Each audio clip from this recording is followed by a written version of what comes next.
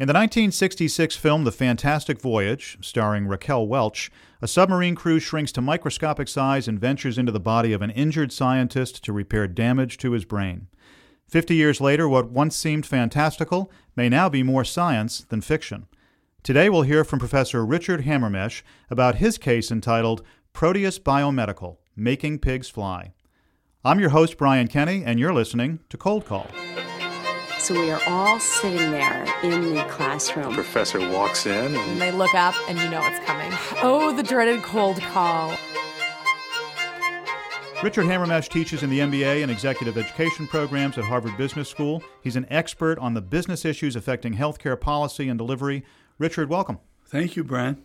So I wonder if you could start just by setting up the case for us. Tell us about Mabel, who is the fictional protagonist in the beginning of this case. Right. Well, as you indicated, this case, the subject of it, does have a lot of science fiction elements to it. Proteus is a company that has developed technology to put a chip inside of a pill, any pill. Mm-hmm. And that chip will send signals that can be received, complicated technology, that say, you, Brian, have taken that pill at this dosage at this time, and that information can be conveyed. So pretty science fiction type of stuff. My challenge in writing it was, how do I communicate what this is, why it exists, without it sounding implausible? Yeah. And by the way, thus the subtitle of the case, Making Pigs Fly. So how do you introduce this? And it turns out that in the company's material, because I don't want to take all the credit for myself, they have some fictional examples in their marketing materials.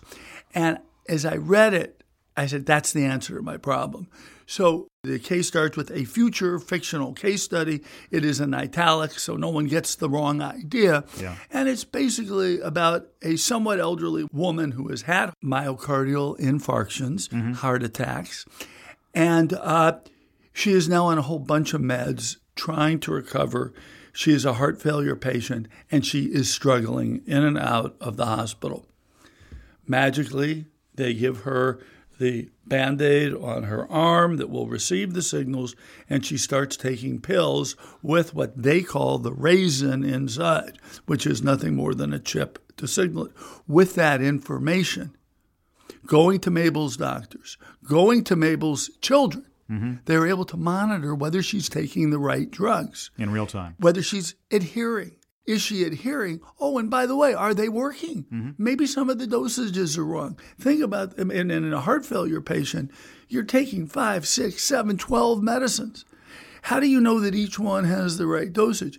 There are also monitors in the pill for your blood pressure, other vital signs. Yeah. So the doc, the nurse, can look and say, we're not getting the right result here.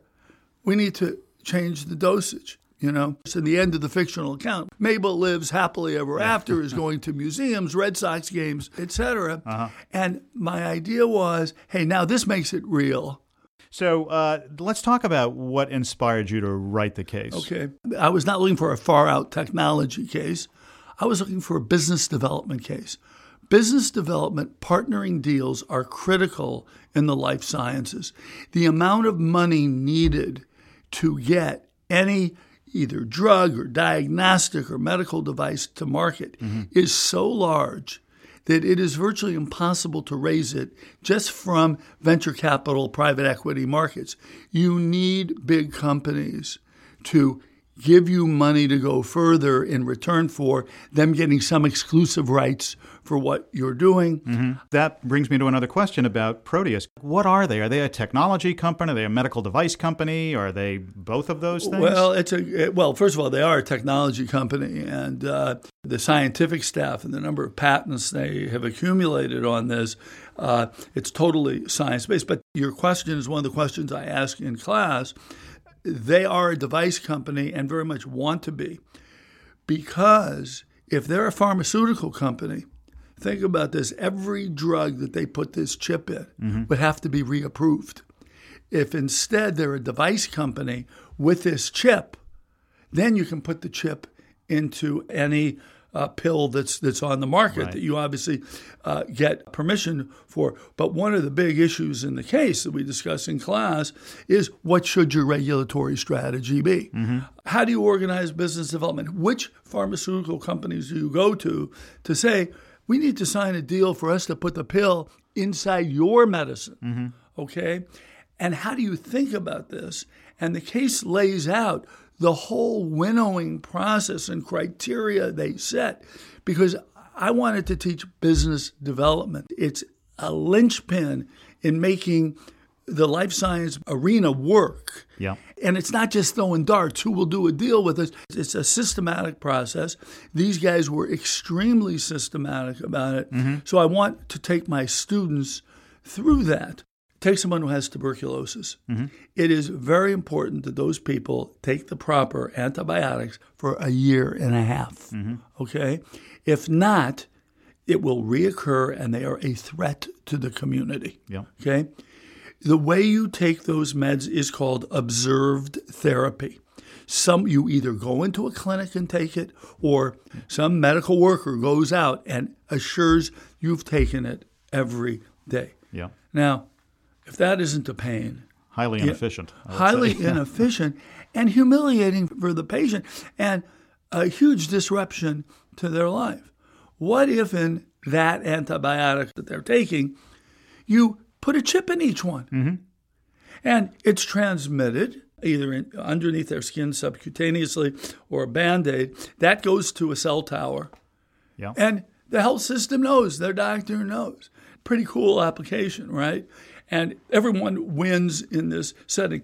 The chip gets embedded in the pill, but now Proteus needs to, they just can't put their chip in random pills. They've got to negotiate a deal with those companies. Mm-hmm. But are there, this raises other issues, and I'm curious if this comes up when you discuss this in class. Big Brother's watching in a way that... Well, that's why, and that is why that they've been very careful in picking the areas that they do this in. On the tuberculosis example, that is not proven to be a problem because the benefits are so great. They have a human interactions group there that figures out how to motivate patients in each of these categories to adhere and to stick with it. And they go into these patient groups almost like anthropologists to study. I'll give you one example. Transplantation patients who've already had the transplant. These people, you may know, have to be on immunosuppressants the rest of their life. Yes. Or else they would reject the new liver or the new heart or the kidney, whatever it may be. Now, you and I would think, if there's one group that's going to comply and adhere to their medicine, Yes. it will be transplantation patients. Not true. Uh-huh. Two things. One, except for the pain of the surgery, they wake up the next day or two and they feel like a totally new human being again. I mean, this is like your kidneys work, your heart works. So they feel so good. It's hard for them to get through that they need any medicine. Yeah. By the way, they have a medicine cabinet full of medicines to have survived before, and they're very happy to get rid of them and not see another jar of pills again in their life. There is also a phenomenon they have survivor's guilt. Because of the ethical issues, they are not allowed to know the identity of who it was and who the family is. They have no way of saying thanks. What do? They find out from each patient gets interviewed, what's your favorite charity? Is it AIDS in Africa? Is it cystic fibrosis? Is it ALS, Lou Gehrig's disease? And for every 10 days, they stick with a regiment. Yeah. A contribution is made to that. Ah. Pretty Very clever, good. Yeah, right? That's very clever. So this is all Amazing when you get smart people working on these things. And it also shows that, I mean, this is a far out technology. Yeah. When they first showed this technology, the person who said it said, yeah, that's very cool. Can you also make pigs fly? There And it is. there it is, But you still need the human element Right. here. And these guys are still in business. Mm-hmm. They have been quite successful with this. They're still a private company. They're now valued at over $1 billion. But most of the money has come from these partnerships with pharmaceutical companies and, to some degree, device companies. Yeah. What I have when we teach this case, the students are leaning forward in their seats, and then you sort of unwrap and guide them in the direction of how critical business development has been in all of this, how over time it's accounted for 2/3 of the money that they've raised. So let me ask you along those lines, if I'm a young pharmaceutical executive out there, is there something I should be taking away from this case? Is there something that I should be thinking about in particular? I think for someone in the industry, for students who are looking to go into this as a career, I think it gives them a very good feel for what business development entails, sort of a guide for them on what they'll have to do.